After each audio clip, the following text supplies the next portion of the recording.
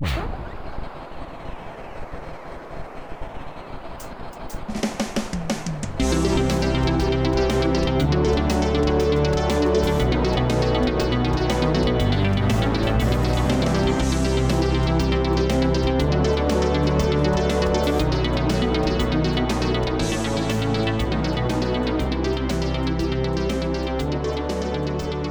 is going on, everybody? We are back. Woo! It's been a while since we recorded a podcast, but and by we meaning myself, Owen, and John, Hello. we're back to the Starwipe Lounge. Yeah, the last time that we recorded a podcast was a 2-hour epic about the Rise of Skywalker. Yeah. Yeah. My mom called me this morning saying she finally saw it. What'd she think? I mean, she's a little kinder than we are, but she basically agreed with all of our points. Understandable.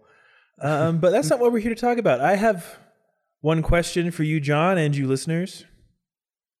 Are you ready to toss a coin to your Witcher? Yeah, definitely. 100%. So yes, this week we were talking about The Witcher, the Netflix series based on the books. The same Not books. the games specifically. The same books, though, that the games are based on. Well, I remember in pre-production they made a point to say, like, this is on the books. This is on the books. Not the games. Yeah. Because for those of you not familiar with the source material, the books and the games, there's like a moment in the books where the books, like, quote unquote, end, and then the game starts and it continues Yeah. from there. So the books and the games, while the games do pay homage to the books and the books are canon in the games. Yeah. I don't know how to pronounce the guy's name. The guy who wrote it, Andrzej Kapowski, I think, something like that. It's I know Polish. he doesn't. He's not a huge fan of the games because he kind of got the raw end of the deal. That was his own fault. That was his own fault because he didn't think the video games were going to be like that big of a thing. So he took like next to no money for the video game license to The Witcher. He's like, this isn't going to be anything. Nobody cares.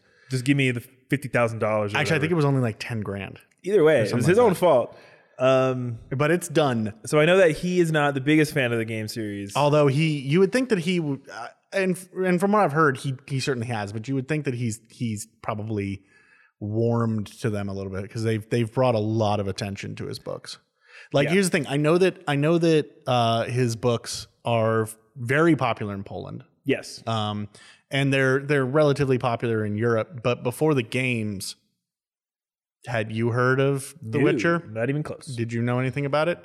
And like, we aren't exactly like real deep into fantasy, like novels or anything like this. Like I read them and everything, but I'm not like one of those people who's read all of Wheel of Time. Like I haven't read any of Wheel of Time, which I know is a pretty big sacrilegious to not read Wheel of Time. I own the first 3 books and the like prequel one or whatever that came out later, and I have every intention of reading them at some point, but it's just finding time because that's like 12 books or something like that. I think they're up to 13 now. It's some absurd amount of books and it's hard to get through that, but definitely the games have certainly raised your attention. Yes.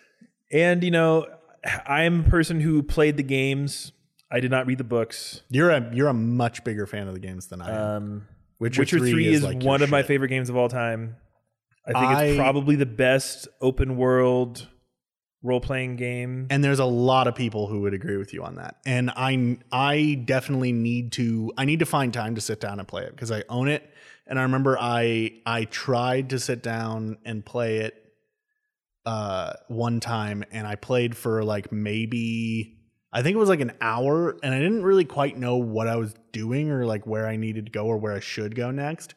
And so I was just like mindlessly wandering, and I ran into a wraith and just got completely annihilated. And I was like, well, see, that's strange because I remember the game having a really well-designed tutorial area to like explain the game. I'll be honest, I also might have just gotten impatient and just started like skipping and like not really paying attention to what people were saying. But as someone who only played the games, didn't read the books, the series, like I had enough baseline knowledge to not be totally lost.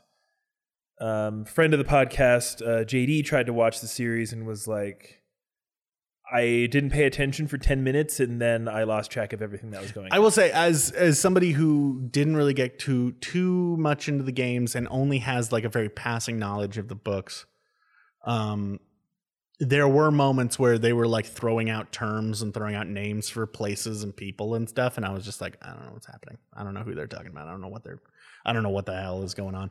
Specifically in the first episode, there was just like so many like names and stuff thrown out there that, in hindsight, like going back and rewatching the first episode, now I'm like, okay, I understand a little bit more who they're talking about. Like they talk about the Queen of Sintra in the first episode and her winning her like first battle and everything. By the way, we're gonna spoil it. It's been out for a month. If you want to see it, you've seen it.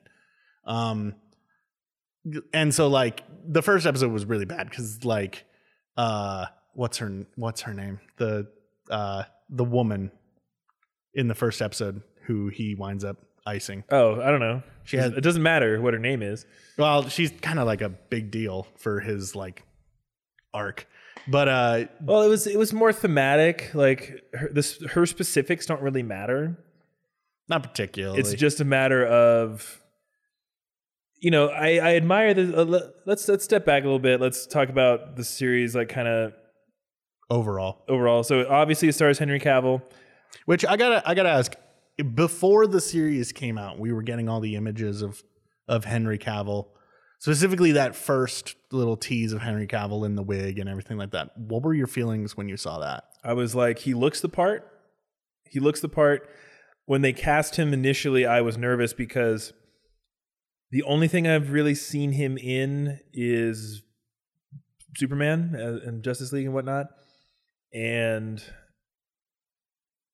I remember reading some quote from him. I'm not sure if it's true or not. I didn't dig into it. But I remember reading some quote that was attributed to him that essentially said that he doesn't really care that much about like the craft of acting. He's just really good looking. People pay him to do it.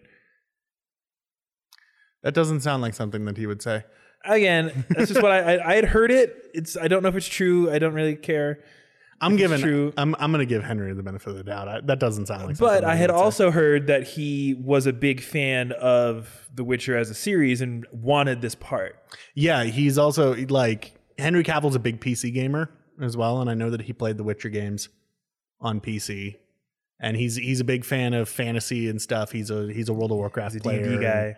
He if I'm not mistaken, he almost missed his. I remember I read a story that it was like he almost missed his last audition for Superman because he was raiding with his WoW guild. Like that's dedication. That's the kind of guy that Henry Cavill is in terms of like nerd culture. I'm the main tank. I can't just not raid this week. He would be a tank, I think.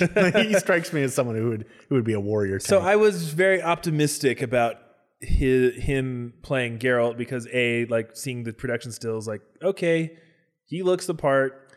I was a little nervous specifically because of that first preview, because the first preview was literally just like it was like a camera test, and he wasn't like fully in it or anything. It was basically just him in the hair, and I was a little like, oh, I don't know how this looks. Like, I don't know how I feel about this. This looks a little ridiculous, guys. But then when I actually watched the series, I was 100% on board for Henry Cavill. Yeah, he was perfect. Like wonderful. And I agree with the author, because the author did an interview after the series came out, and he said Henry is Geralt. Like that is definitively who it is. Yeah. So the series, the 8 episodes. It's only 8 episodes. Yes, which I enjoy. I like shorter seasons. I've said this before. This is a time though when I wanted it to be longer. Any show that is 40 minutes plus in runtime, you want it to be 13 episodes. 13 episodes or less. I won't do more. It's too much fucking time. I can't do it. I could have done another 8 episodes, and I would have been. Well, that's only 6. That's 16. Okay, whatever. Yeah. We'll get more. Don't you worry. They're already in pre-pro. Yeah, but 2021, bro. That's a long time to wait. And I know that like Westworld fans and Game of Thrones fans are like, bitch, please. Oh yeah, the poor Game of Thrones fans like myself. They had to wait. Who waited like a year and a half for the final season, and it was a total fucking piece of shit. Did you see the tweet that went viral today about that? Yes. that was like Game of Thrones has had a stranglehold on our culture for the last 10 years, but it just goes to show how bad the last season was, that as soon as the last season was over, that cultural influence is just gone. It's gone completely. Yeah. Maybe a prequel series can revive it, but everyone has such a bad taste in their mouths from the end of that series. The only thing that I think Game of Thrones has really done is, and this relates to The Witcher, because so much of the discourse on like Reddit around The Witcher was, oh, so this is what a good season of fantasy television looks like. We've forgotten. Yeah, they do really lean into the fantasy. So it's structured in a pretty interesting way. So it's got 3 kind of perspectives. Yeah, there's Geralt, there's Yennefer, and then there's Ciri. Yeah, so it's kind of intertwining. The characters don't meet right away. Like I don't think Yennefer and Geralt meet until episode 3 or 4. I think they meet in episode 5, the genie episode. I think the genie episode was episode 3 or 4. I watched it all in one block, go. so things kind of blur to me. Well, either way, there's a lot of, you get 3 perspectives, and the stories don't really intersect until certain points, and it takes a while. And like Ciri and Geralt don't intersect until the very last moment. And I admire it for that, because the plot, you know, if you're a avid Game of Thrones watcher, you're used to, you know, a big overarching plot. All the stories are kind of getting to this moment of, okay, here's all the main plot. These characters will meet eventually. But this show, it followed the format of the books of short stories. Yeah, where each episode was almost like its own self-contained thing. Which was cool. So whichever episode it was where Geralt and Yennefer finally meet, the very next episode, which is probably my favorite one, I think that was episode 6, where they're hunting the dragon on the mountain. And this guy's like trying to convince Geralt. He's like, "Oh, you're super famous. You should come join my dragon hunting team, and we'll kick ass." And he's just like, "I don't kill dragons. Like, I don't do that." And then Yennefer walks in with some other people, and he's just like, "I'm in." Hot damn! I'm down. They imply so much stuff in that episode. Like, they imply that Geralt and Yennefer have met many, many times before this happened. So they have their initial meeting, and then you get the sense that all this time has passed and that they've interacted with each other a lot. Yeah, because later on in that episode, because that episode is kind of when their relationship comes to a head. Yeah. And later on in that episode, they're talking about like how every time that they meet up, one of them will leave before the other one wakes up. Yeah. And she says like, well, you know, back at the mansion during the genie episode, you left. And then he says, yeah, and they mention some other off time, and he's like, you left that time. Yeah. And so it is implied without actually showing it. Yeah, it was a really interesting choice, because if you wanted to, the main plot of The Witcher as a series involves Ciri, the character. Yeah. She's also known as Sorella, also known as Fiona. Yeah. She uses that as like a fake name. Her full name is like the Princess of Sintra. She's Sorella, the lion cub of Sintra. Yeah, she's got like this crazy title because, you know, Polish. Or just like fantasy stories. Well, yeah, that too. But Game of Thrones people, you know, if you can name off all the Daenerys titles, please tweet it at me. Jesus. I don't think there's enough characters in a tweet. Yeah, so they could have, if they wanted to, just be like, okay, we need to get to this main plot as fast as we can. So like mid-season is when Geralt and Ciri are finally going to meet, and then we're going to get into sort of the main plot of this story. But instead, they just decided we're going to do 8 full episodes of world building and character building. Oh yeah, and that's all. And then we're not going to really have a main plot. Yennefer kind of gets, like, the last couple episodes with Yennefer, you can start to see the beginning of the main plot, everything to do with what's that kingdom's name? Nilfgaard. Like, because the mages and everything start dealing with Nilfgaard in the last couple episodes. And you can definitely tell that, like, okay, season 2, that's going to be the focus point. Yes. Because Nilfgaard's the one that kind of fucked Ciri's day. Yeah. And so that's where it starts to pop up, and then literally it just ends. Yeah. Yeah. It'll be interesting to see. Like, one thing for me as a person who played the games is like, I know certain big events that happen, but I don't know how they get there. So if I'm going to start spoiling Witcher 3 now, the plot of The Witcher 3 is that Ciri, more as an adult, has gone missing. Yeah, it's years later, so she's grown up. Yeah, she's a full-on adult by the time of The Witcher 3, and she somehow,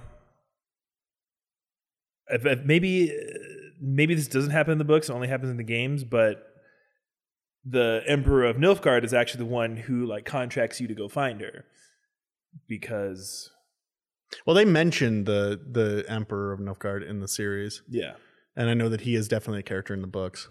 But one thing is great about the way they structured the show is that each of the characters kind of gets their own like season-long character arc that isn't that plot related. Like Geralt, his whole thing is finally accepting destiny. Yeah, because destiny plays a big role in this story, and that all comes down to, in episode 4, they introduced this idea called the Law of Surprises, which is apparently a real thing that existed in medieval Europe. Specifically in the Polish region. It was called, it had a name that was something similar, but it was basically the idea of the Law of Surprises. If you save someone's life, one of the things that you can take in payment for saving their life is called the Law of Surprise. And basically it's effectively what it basically boils down to in the show is that you get the firstborn child, or you get one of their children, effectively, is what happens in the show. Well, that's what happens in the show. They imply that you can get other things too. It's basically like, it's like the gift unknown. Yeah, is what you're given. I think the idea was that it was like how it's explained in the episode where they introduced the concept is that because there was that like cursed knight guy who was going to marry Ciri's mother. Yes. And this is where we really start to figure out that, hey, these characters, their stories, the timelines are a little messed up because we see Ciri's parents before Ciri's even born, even though Ciri's introduced in episode 1. Yeah. Yeah. Another interesting thing that they do in the series, but the Law of Surprises that's shown in that is basically I saved your life and I'll get like the first thing that we happen to like see, essentially, is the way I remember it being described. I don't think that it's quite like that because so the knight wound up getting the princess because he saved the king's life and the king didn't know that his wife was pregnant. Yeah. And so that's where the surprise comes in because it's the king was promising something that he didn't know. Okay, I looked it up. Okay, this is what it is. What it you is. have the explanation. Is given to someone. It is given when someone will do anything to offer another person thanks. The person who is owed can then claim that which you possess but do not yet know. So it could essentially be anything. Yeah, but it just so happens. But in the case, the king did not know that he was going to have a child, so the knight was basically bonded to Ciri's mother. And at the end of episode 4, Geralt just kind of like jokingly, because the knight is like, hey, how can I repay you for you helping me like convince the Queen of Sintra that I should be with her daughter? And he just jokingly, like, you could tell he doesn't believe any of this bullshit. So he's just like, I'll just take what you took. I'll invoke the Law of Surprise. And everyone's just like, wait a second. And then the princess pukes and it's like, oh, she's pregnant. Oh, she's pregnant. And then Geralt just lets off one of his signature. Fuck. And just like walks away. Yeah. So that is how, so Geralt is like bonded to Ciri. Yeah. And in the first episode, not in like a creepy way. Like, it doesn't always have to be like you're going to wind up with that person. No. That's not what the Law of Surprises means. It's just that like your destiny is bonded to whatever. Yeah. And so Geralt is very opposed to it. Because he doesn't believe in destiny. He doesn't believe in it. But throughout the episodes, like come episode 7, he decides, like end of 6, beginning of 7, he's kind of like, okay, I need to embrace this now. Yeah. because Yennefer gets really pissed at him because like she finds out about the law of surprise, and she's like, You basically abandoned her. you just abandoned this child, and he's just like, fuck. And so he's got to like, he decides he's going to go to Sintra. And we actually find out that he was, because in the first episode, is it the first episode? It is the first episode. We see the sacking of Sintra, and we see Ciri have to go on the run. And in episode 7, we find out that Geralt was actually at the sacking of Sintra. Yeah. And like was like 2 feet away from the Queen of Sintra when she threw herself out a window. Which was cool. Yeah. That was a cool I love it when you see something from a different perspective and then all the puzzle pieces kind of fit together. Yeah. Which it did really effectively. It did. So like if we were like to try to figure out the timelines, I guess Geralt's story starts a couple of decades before the end of the series. Well, in Witcher lore, I'm fairly certain that Witchers don't like age like regular people do. No, and he mentions that. He's like, yeah, we basically stay the same age for our entire until lives. we get killed. Because Witchers don't die of old age, they just get killed. Yeah, they just die. Witchers don't retire. He even says that to Jaskier at one point. He's like, Witchers don't retire. We don't stop. We just die. Like that's how we retire. That's our retirement plan. That's going to be everyone's retirement plan in the next 50 years. Because topical shit. Climate change is going to kill us all. Anyways, so because the first episode, he gets into a fight in this town called Blaviken, and then in the second episode, and this is where you're kind of like, wait, our timeline's weird? Because in the second episode, they're calling him the Butcher of Blaviken. Yeah. And you're like, man, news traveled fast. But then you find out that it had been like a decade since Blaviken. Yeah. And so it was like, wow. All right, so Geralt starts way before everybody else. And then he gets that bardic PR team. Jaskier, bro. Jaskier. I remember seeing the trailers and seeing Jaskier the Bard and thinking, oh man, this guy's going to be annoying and I'm not going to like him. Turns out he was awesome. In the books and the games, he is that same character has a different name. It's Dandelion. Yes. Because Jaskier in Polish, when you translate it to English, means like wildflower. And so the translation team on the books, when they were being translated in the 90s, were just like, Dandelion, sure, why not? That's what we'll call him. But Jaskier is the more accurate name for the character. So they are the same character, if you're wondering. But yeah, I was expecting, if you're at all familiar with fantasy stories, if you played Dungeons & Dragons before, you know the kind of bard character archetype. The bard stereotype is a very... Depends on how they're played or portrayed, obviously. So I've recently been getting more and more into Dungeons & Dragons and doing the DM thing, and I told my new group, if you guys play a bard, I don't want you to play a stereotypical bard. You aren't going to be horny as fuck, and you aren't going to be super annoying. Like you need to do something different. And that's just because I'm really sick and tired of seeing that stereotypical bard character. But somehow he played the stereotypical bard character, but he was written so well and portrayed, like his performance was so good. Yeah, and I think that really comes down to the actor who did a great job actually making us like this character who has so many unlikable traits. Yeah. Well, and as his interactions with Geralt are so perfect. Yeah, they have great chemistry. Opposite ends of the spectrum, and there's in the Genie episode or the Djinn episode, when they first like get together, he keeps trying to say like, "Oh, I don't care about you," like just fuck off or whatever. And then Jaskier gets in mortal peril, and then he works really, really hard to save his life. Yeah, they're kind of like at the end of the episode where he meets Jaskier, they're kind of both in mortal peril. Yeah, and they're both being threatened by some elves. They're tied up, and like the elves are gonna ice both of them. And like Geralt is sitting there and he's pointing out like, I'm technically not a human, like because they hate humans and they want to kill humans. But he's like, but if you're gonna kill one, like let him go, kill me. And Jaskier's just like, oh shit, dude's the real deal. Well, and the thing is, he offers Geralt this deal, being like, I'll come with you, and then I'll get great material for my songs, and then I'll make you like famous and likable. Yeah, because at this point in time, Geralt is hated because of the whole Butcher Blaviken Yeah. thing.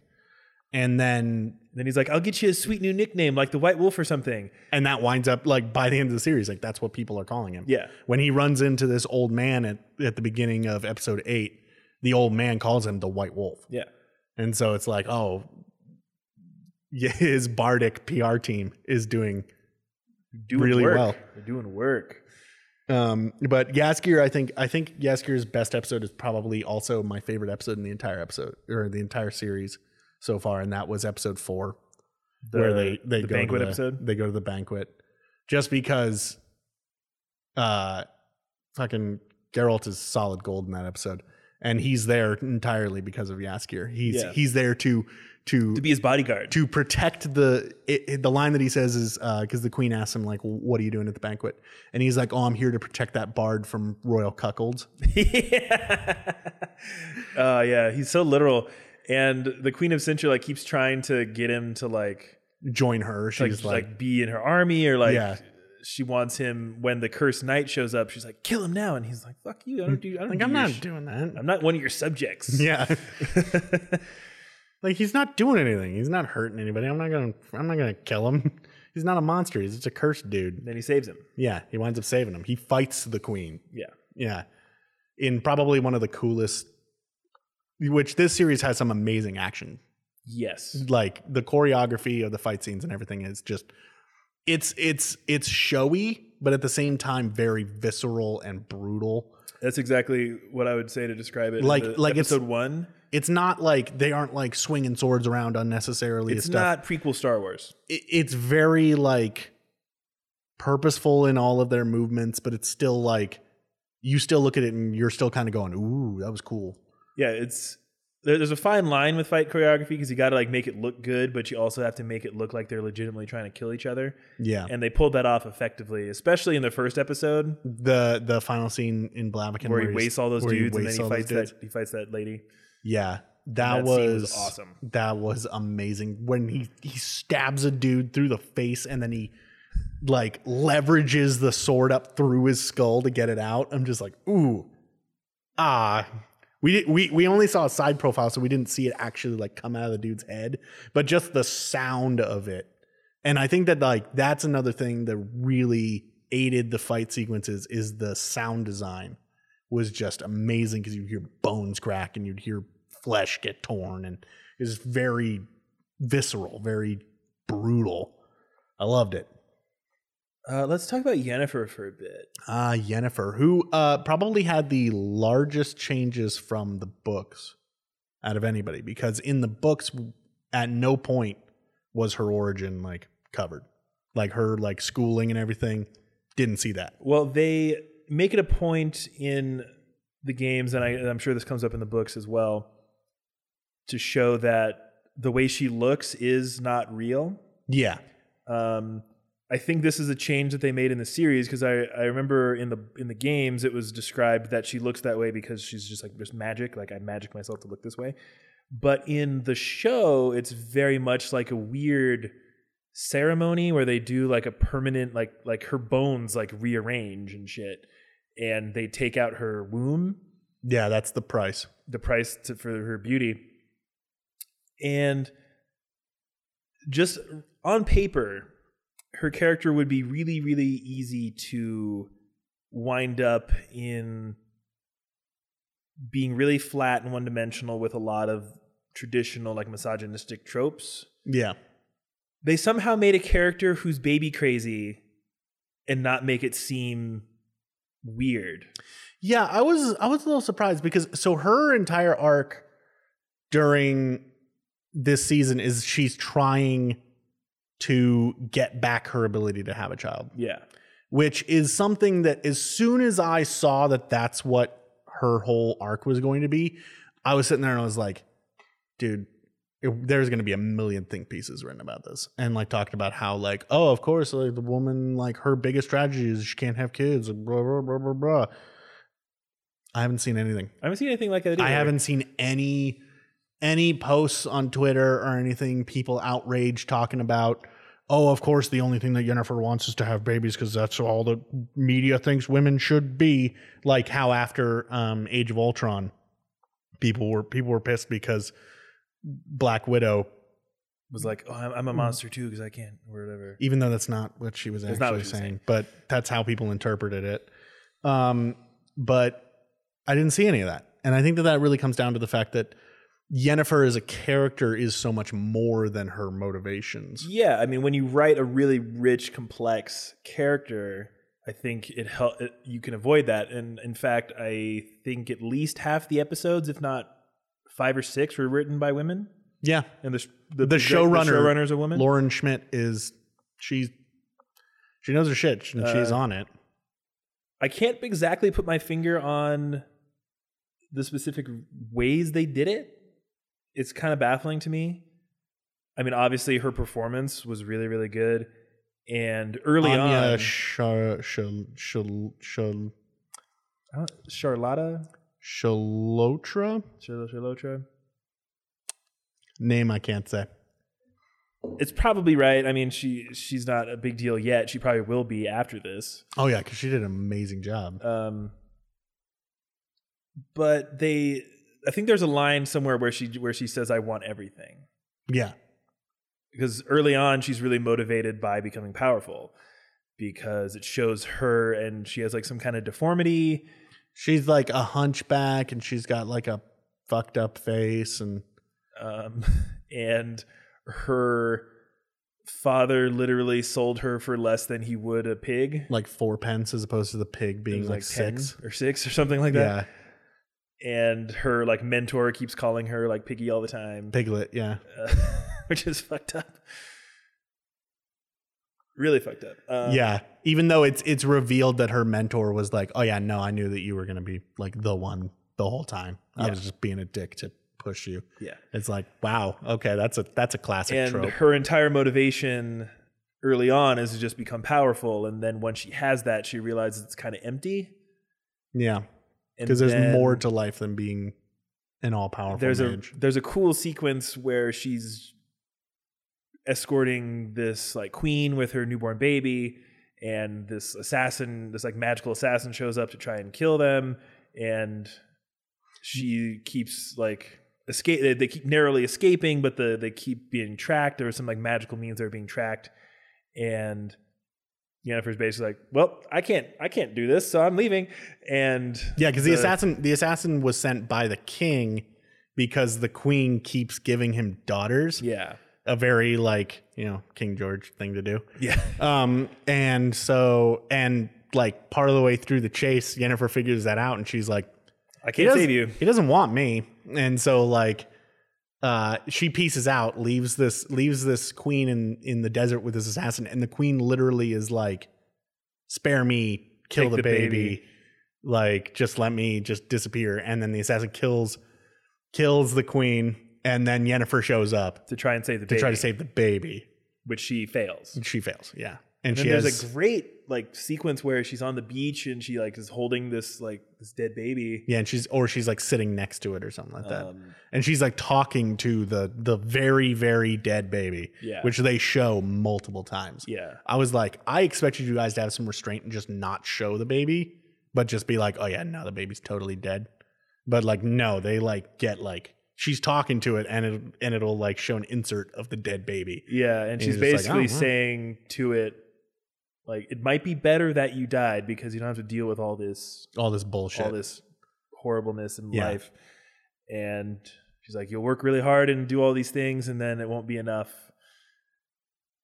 Really good scene. Yeah, really good moment. And then she buries the baby on the beach and goes off on her merry way. Not really merry, but well, that's the moment where I think that's the moment she decides that having a child is what she wants. Probably. Although it's inferred that she was just like, because from her graduation ceremony where she gets assigned to work for this king until she like kind of breaks off that engagement, it's sort of implied that she just wasn't happy during that either.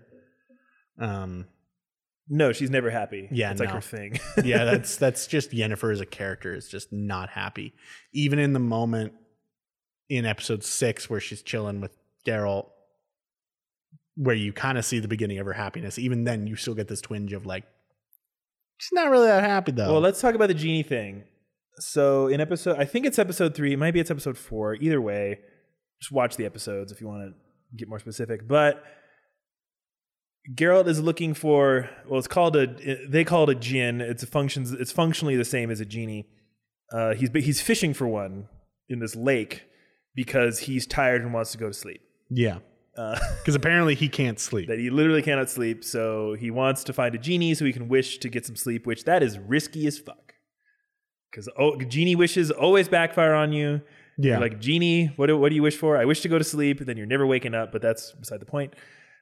So I guess in this world, when you find the genie, it attaches itself to somebody, and then that person has 3 wishes until they use all 3 wishes, and then the genie goes on its merry way. And the genie is obviously not happy about this because it's attached to this person until it's gone. And so it wants to be done. And so like when Geralt does manage to pull up the lamp, it breaks. Jaskier grabs it and like they kind of tussle over it a little bit and then it breaks. And so we're led to believe that it's bonded to Jaskier. Yeah, and so then then Geralt goes because Geralt wished that he would shut up.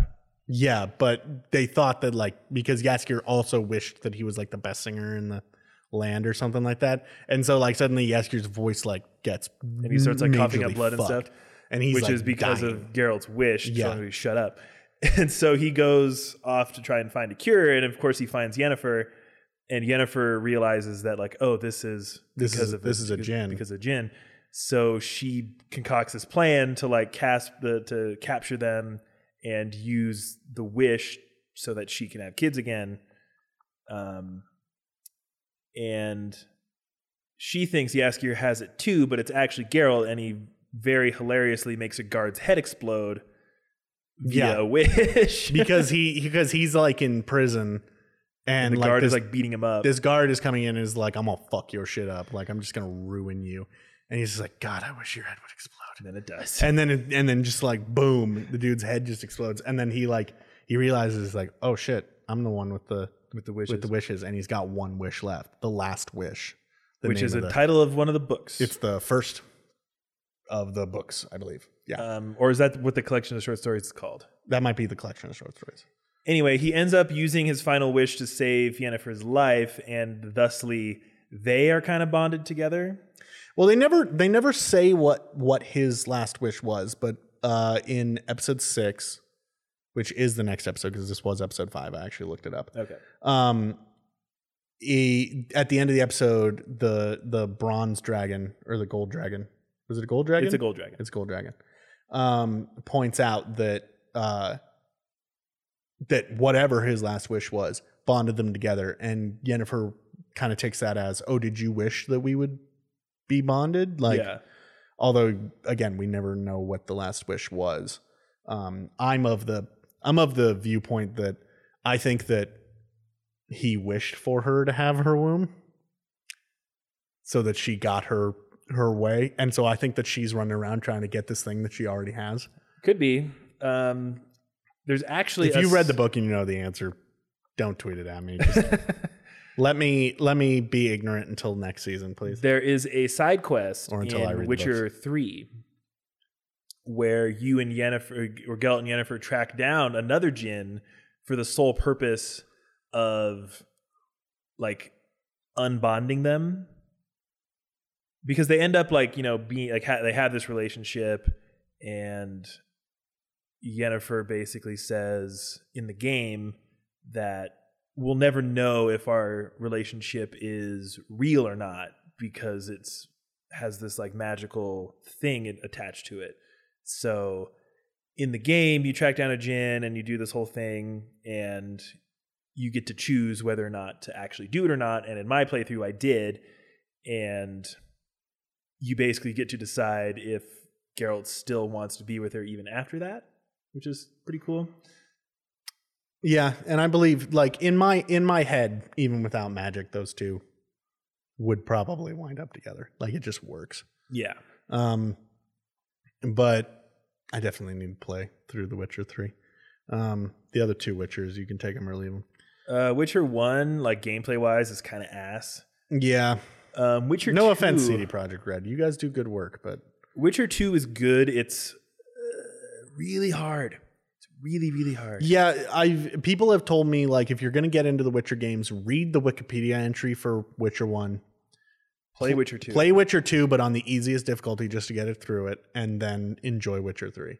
Yeah, Witcher 2 on regular difficulty, I died like 7 times in the tutorial. That's some shit. Yeah. I remember I launched The Witcher 2 one time. This was before The Witcher 3 came out. I launched it because I had it on Steam. And I remember like I played for 10 minutes and I was sitting there and I was just like, first of all, 1, I don't know what the fuck is going on. 2, why am I dying?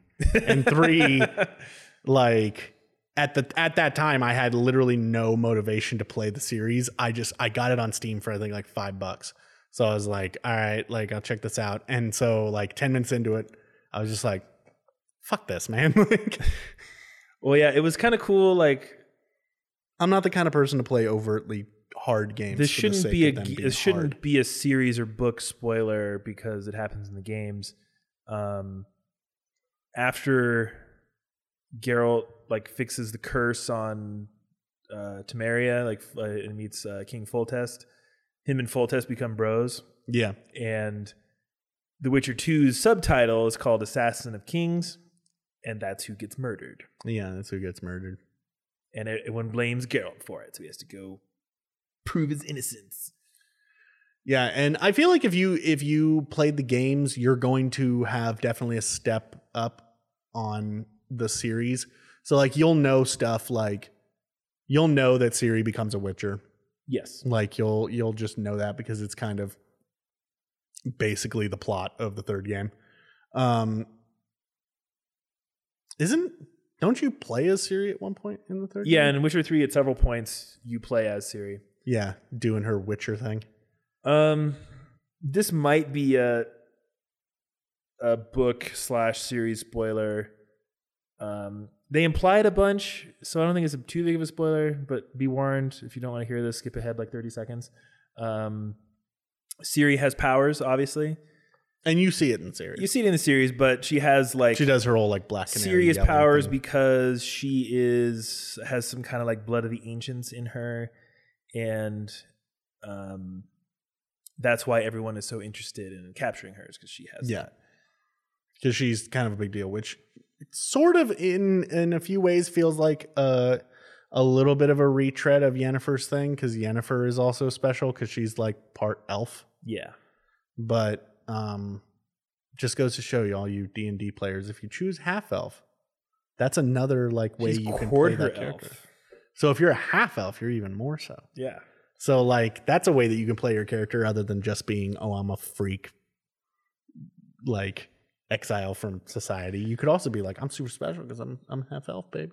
That is one thing, like too many archetypes in fantasy lore, which is, one thing that I think this show does a good job of. It's its own thing. Yeah. Like it would be very easy to adapt stuff from The Witcher to like a D&D campaign. Yeah. Because it is like compared to something like Game of Thrones, this is much higher fantasy. Yes. Because like in Game of Thrones, like there's dragons, and that's really there's dragons, there's hints of magic. But it's not really like, and there are things that you look at it and you're like, okay, that would be a dryad in any other, or like you look at it and you're like, okay, the White Walkers, like those are ghouls in any other. Whites. They're whites. They specifically call them whites in the series. There's analogs, but like The Witcher is closer to high fantasy. Like high fantasy would be like Lord of the Rings. Like that is high fantasy. This is sort of like, I guess, mid fantasy. It's got elves and it's got dwarves. I don't think you see dwarves. No, you see dwarves. You see dwarves in episode 6. So it's got elves and dwarves. It's got magic. It's got dragons. Witchers themselves are definitely... Actually, Witchers themselves aren't necessarily a fantasy specific because they're born of mutations. Yeah. They're almost like X-Men. But they fall into... They fall into sort of the same trope as the Dunedain in Lord of the Rings, where it's like this is an offshoot of humanity, because the Dunedain in in the Lord of the Rings, that's what Aragorn is. Like that's why like at one point in the extended edition of the Two Towers, there's that funny scene between him and what's her face? The Rohan chick. I'm spacing on her name right Éowyn? now. Éowyn. There's a scene where he's talking with Éowyn and she's trying to guess his age because she heard from her uncle that Aragorn had rode with like her grandfather, and she's like, but surely that would make you like 50, and he's just like higher, and she's like 60, and he's like, surely you can't be any older than 70. He's like, I'm 86. like that's but Witchers fall into that same trope of being like this they're human but not really. Yeah. Like they're human plus. Yeah. Also, I mean, if you're not at all familiar with The Witcher at all, I just want to take a brief second to say just kind of how like badass and cool like the whole concept is. Like the only reason this whole series exists is because the concept of a Witcher is badass and cool. Yeah, because a Witcher is basically a magically enhanced Monster hunter. Fucking badass. Like at some point, somebody at some point in your life came up to you and was like, do you want to be a monster hunter? And you went, yes, trained for the rest of your life. And then you underwent some sort of like ritual that gave you the ability to like the marks and all that sort of stuff. The from what I understand, based on the lore, and you can witcher out. The signs are called signs. Yeah, so they're basically marks. like really specific, like magic light. It's low level magic. It's like at one point, like Geralt tries to do a sign, and then Yennefer is like, "What's that? Like weak ass magic? This is real magic." Yeah, because there's mages who are people who have like a particular affinity for magic, and they're like trained to do magic, and that's what they do. Yeah. And then there's people like the Witcher who use signs. That's like, it's effectively like, in Dungeons and Dragons terms, signs would be cantrips. Like if I was to create a Witcher class, their only magical spells would be cantrips. Makes basically. sense. In the games, you get access to, I think, there's like 5 of them, four or and they five. use all but one in the series. So there's the sign that kind of messes with people's heads. He tries to use that at one point. And he uses that against Yennefer at one point. Yeah. And she's like, fuck you, I know what this is. Like, what the fuck? There's the one he uses the most, which is like a kind of a blast from his hand. It's basically force push. Basically force push. It's like a real low level force push because it just like knocks people. There's another one that basically sets a barrier. Yeah, he uses that in episode 3 against the weird cursed princess. Cursed princess, yeah. There's a lot of that sequence a lot of cursed princesses in this series. Fucking dope. Yeah. There's actually I believe at the beginning of the first game, there's a cinematic of that scene from the show and the book, because that is one of the more important events in his like life. Yeah, is when he saves the cursed princess. And then the other one's like he can start a little fire with his hands. I don't think he ever uses that in the series. No, as of yet. Yennefer, and then the potions thing. Yeah, the potions thing. The potions thing they don't really explain in the book in the series so far. Yeah, no. What is like? So how Witcher potions work? Doesn't it like kind of like soup them up for like it soups them up time with various effects, and but also it's toxic. Yeah. So if a regular human tried to drink a Witcher potion, they would die.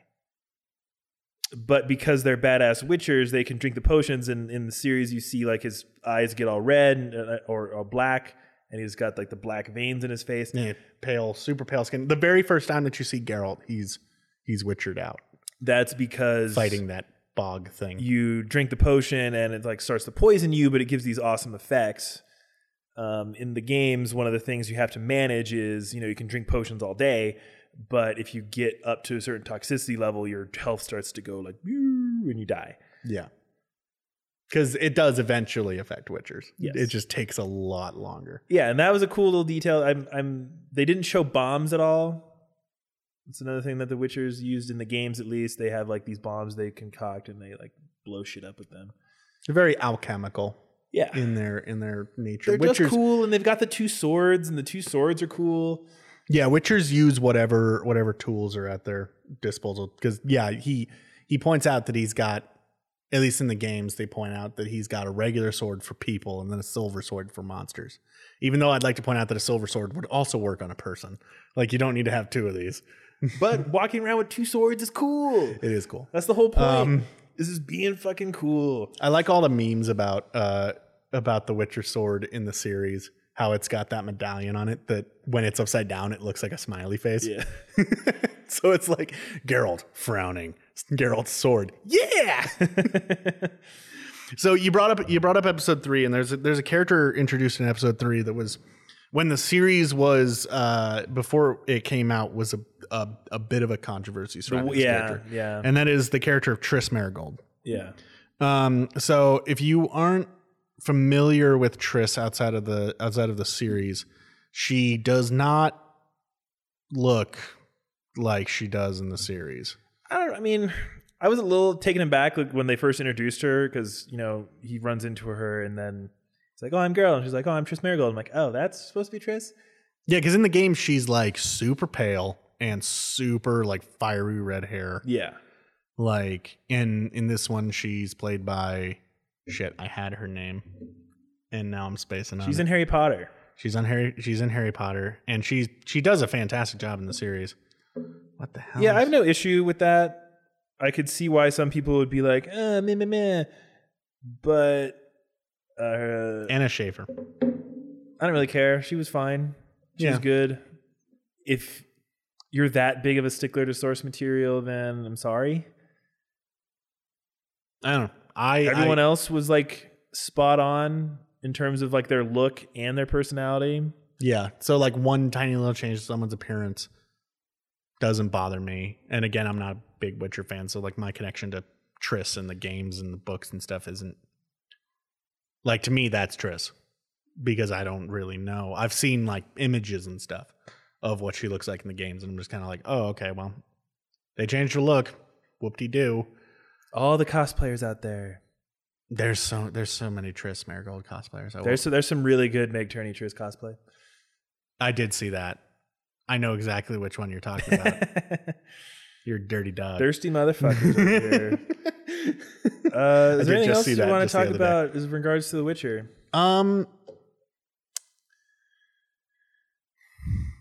We need more of it. The series ends on such like a hard cliffhanger. The season finale is very much like, as we mentioned before, there's not a lot of overarching plot. Like there's little seeds here or there, like setting up what's going to be a bigger deal. Yeah. You get a sense that there's going to be a larger plot, but it doesn't really delve into it, except for the season finale is like, okay, we're getting into the plot now. Geralt's is specifically looking for Ciri. Ciri's looking for Geralt. Yennefer's like in the Mages Guild doing all this stuff against Nilfgaard. Like, plot is happening now. And then it just ends with, because the entire season, one of the things you hear at the end of episode 1 is Ciri's mom saying, find Geralt. That is your job. Yeah, find Geralt of Rivia. And so it happens. They find each other. And then it ends, and you're like, damn it. Yeah, because it ends in such a way because Ciri the night before had seemingly the same dream as Geralt. Yeah. Where they saw that Yennefer was in danger from Nilfgaard. And it ends with Ciri just going, who's Yennefer? And then it's just over. And you're just like, I want more. Just give it to me now. I need more of this show. And I know that like critics for some reason weren't as jazzed on this show as viewers seem to be, but I need more of it. Like that was amazing. We're getting more. 2021. There was a great little video I saw from Henry Cavill that was saying, hey, Witcher fans, thanks for watching. We had such a good time making it. I'm actually heading to a pre-production meeting right now. Thank you again. More Witcher. We're doing it. We're doing it. Yeah. It's great. It's like, yeah, it's gonna be good. And it definitely I already liked Henry Cavill for the most part. Like he seemed like a chill enough dude. The roles that I'd seen him in, I'd enjoyed him in. But this made me a Henry Cavill fan. I was like, okay. Yeah, it made me a Henry Cavill fan too. I'm on board. And especially like the way that he just embodied the character so perfectly. And he gave television the best catchphrase ever. More of a catchword. Just the way that he delivers the line, fuck, is so perfect. Yeah, I sent you this thing. It was like Big it was mood. a 3-panel meme that was just the series encapsulated, which was just him looking off in the distance saying, another one of him looking off in the distance, him turning away saying, fuck. That is basically his journey through the whole season. In 3 panels. In 3 panels. It is very good television. If you've got about 8 hours to blow, sit down and watch it if you haven't already. Even though we've done a lot to spoil it here. If you're looking for an analog to Game of Thrones, you need to look somewhere else. This is not the Game of Thrones-y story, because Game of Thrones is all about political machinations. It's about families. It's about betrayal and backstabbing and all these things. If you just want cool fantasy shit, then yes, Witcher all day. Tonally, The Witcher is fairly close to Game of Thrones. So if you like the tone of Game of Thrones, the sort of like very mature, very serious fantasy, then The Witcher is a good place to go. But the plot, nothing similar. If you watched Game of Thrones and you were like, I like this, but I really wish that it was this, but my D&D campaign, then The Witcher is what you're looking for. I definitely do think that this is a series that people who play D&D should get into. I think anyone who plays D&D who likes television has already seen this. It's probably already seen it. 100%. But if you even just in passing are a D&D fan, then The Witcher is kind of your adult fantasy to go to, I think. On television right now, for sure. And it is light years better than The Hexer. So if you saw The Hexer, which was in the it was either early 2000s or late 90s, they tried to adapt The Witcher in Poland, and they did I think it was like 1 or 2 seasons of a show, and then they cut it down into a movie, and we got a subtitled version of it, and it was called The Hexer. If you've seen that, this is significantly better. Same storylines, same shit happens, way better. So don't let that discourage you if you've seen The Hexer. And if you have seen The Hexer and you didn't realize that it's the same thing, it's the same thing. I'm sorry to inform you. The Hexer. It's the same thing. Yeah, I mean, I thoroughly enjoyed it. I think I'm much more familiar with the source material than the average viewer, but I'm definitely not as familiar with the source material as somebody who's read all the books. So I'm probably somewhere in the middle. Definitely more than the average viewer. Not anywhere near as much as I could know. Loved it. People I know who have no familiarity with the source material also really liked it. Yeah. Like Ellie really liked it. She hadn't really heard of The Witcher before. It's just a good time. Emma liked it. She hadn't really seen The Witcher before. I was nervous for this show. Like when it first came out, I'm like, just please don't be bad. I don't want you to be bad. I want The Witcher as a series. I remember thinking way back, this would make an amazing TV series. And I think they pulled it off. This really, after I finished watching this, I thought to myself, this is this is sort of the same production level and the same tone and everything that I would like to see from a Drizzt Do'Urden series. Like if they adapted all of the Underdark and Icewind Dale and all that sort of stuff into a series, The Witcher is how I would want it to look. So, Wizards of the Coast, whoever holds all the rights to Drizzt, it should be Wizards of the Coast, R.A. Salvatore, all that sort of stuff. Maybe do a Drizzt series. Also, after watching The Witcher, and I've also been starting to watch The Expanse, which is really good if you haven't seen it. Yeah, it's good. Just makes me want a Mass Effect TV series so much more. The Expanse was described to me, before I started watching, it was described to me as if Firefly had a sequel series, it would probably be The Expanse. Yeah, there's definitely shades of Firefly. I've heard it described to me as if Firefly and Battlestar Galactica kind of melded together, which I think is pretty accurate. Yeah, Mass Effect needs a series. That is some shit. It's one of the coolest. It's my second favorite science fiction universe. It might be my favorite, actually. That is probably my favorite science fiction universe. Like, because for a while it was Star Wars. I like the Star Wars universe. Don't get me wrong, and like I love it. But like, there's something about Mass Effect that I'm just 100% on board. Although none of them hold a candle to Babylon 5. Had to throw that in there. I had to throw that in there. So I had a thought, and I'm kind of spacing on it. Never mind. So Owen, overall, what's your Cliff Notes review? I know we usually start our episodes with that, Cliff but let's Notes end review. it. I'll do one tiny snippet review of The Witcher. They pulled it off well. Period. I would just say go watch it. Like, you have a Netflix account, or you have access to someone's Netflix account, as is the case with me. You have no reason to not watch it. It's fantastic fantasy. And if you can get through the first episode, which is does have some moments of very exposition. The show is heavy. dense. It is a very dense show. I think the first episode is by far the densest because it's got the most ground to cover. If you can get through the first episode, it gets significantly better after that. Not that the first episode's bad. The first episode is really good, but it just gets easier to watch. We'll put it that way. Episode 6 is my favorite. Episode 4 is probably my favorite, The Banquet. Mine is the Dragon Hunt episode. I do like the Dragon Hunt episode. That one was That fabulous. one's really good. Episode 3, I believe, is episode 3, which is where he breaks the curse. That one's up there.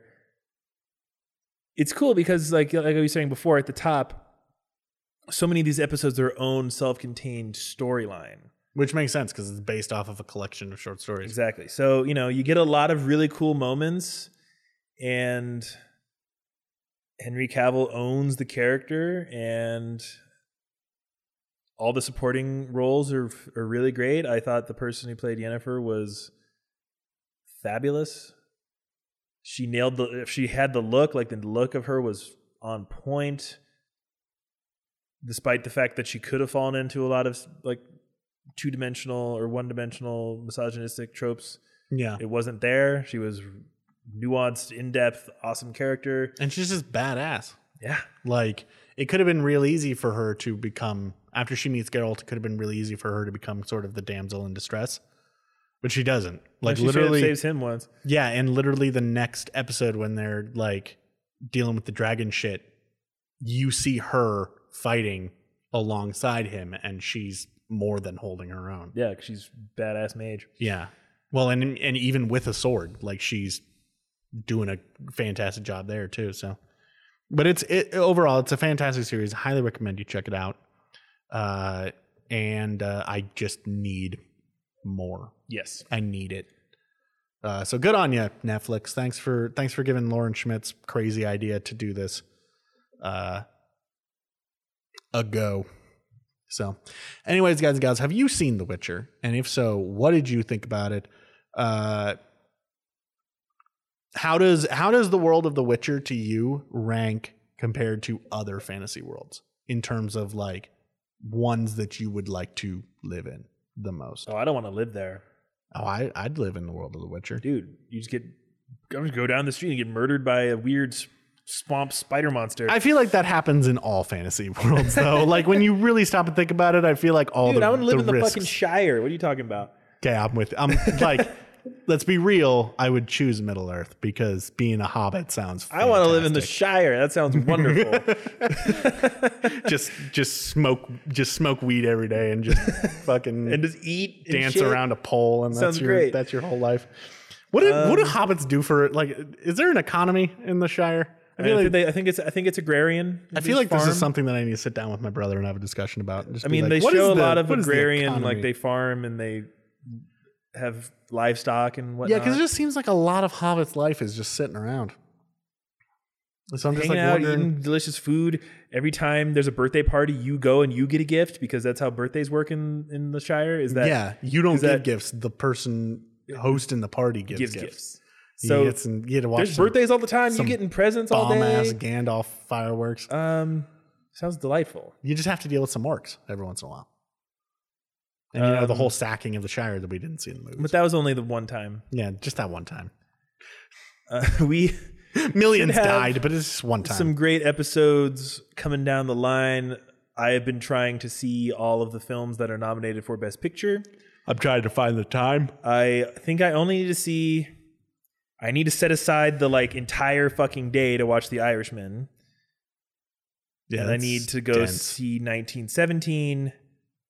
And I think the only one I'm not going to be able to go see is Ford versus Ferrari. Yeah, because that's not getting a re-release to my knowledge.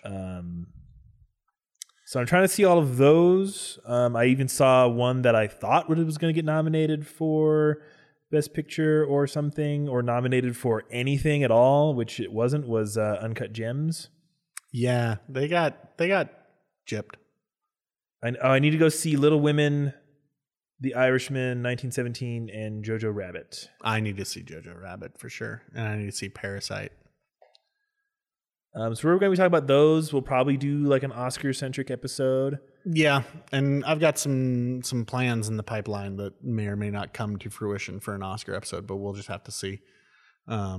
Until then, just know that that's coming. We'll have an episode about 1917. We'll have an episode about Parasite, maybe. We should have an episode about Parasite. I know that you want to have. Though I don't know. What can I say about that movie other than that it's amazing? That's all that you're allowed to say right now, because I know nothing about that movie and I want to keep it that way.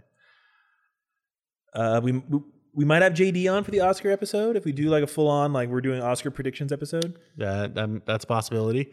We've got plans in the pipeline to do a movie discourse episode. We talked about that during our Rise of Skywalker coverage. So be looking for a lot of stuff coming down the pipeline. Until then, you can find us on social media. Tweet the answer to your question that I asked a little bit ago at Starwipe Lounge. Use the hashtag Starwipe Lounge so it's a little bit easier to find.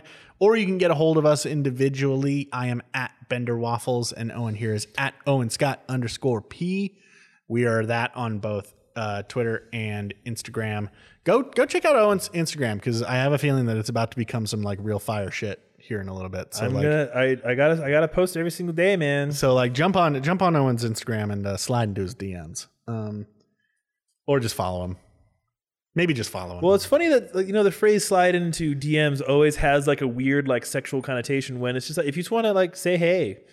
That works too. I think there's a difference between just saying hey and sliding into someone's DMs.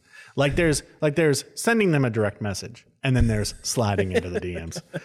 Send him a direct message. Maybe don't slide into his DMs. He's a taken man. But I don't know. Shoot your shot. Do whatever you want to do. But anyways, check us out. We'll be back very shortly. We've got episodes coming, so it should be not as long of a wait. So look for that. And until then, I hope you have a good time. Catch you on the other flip side. Why don't you toss a follow to your podcast?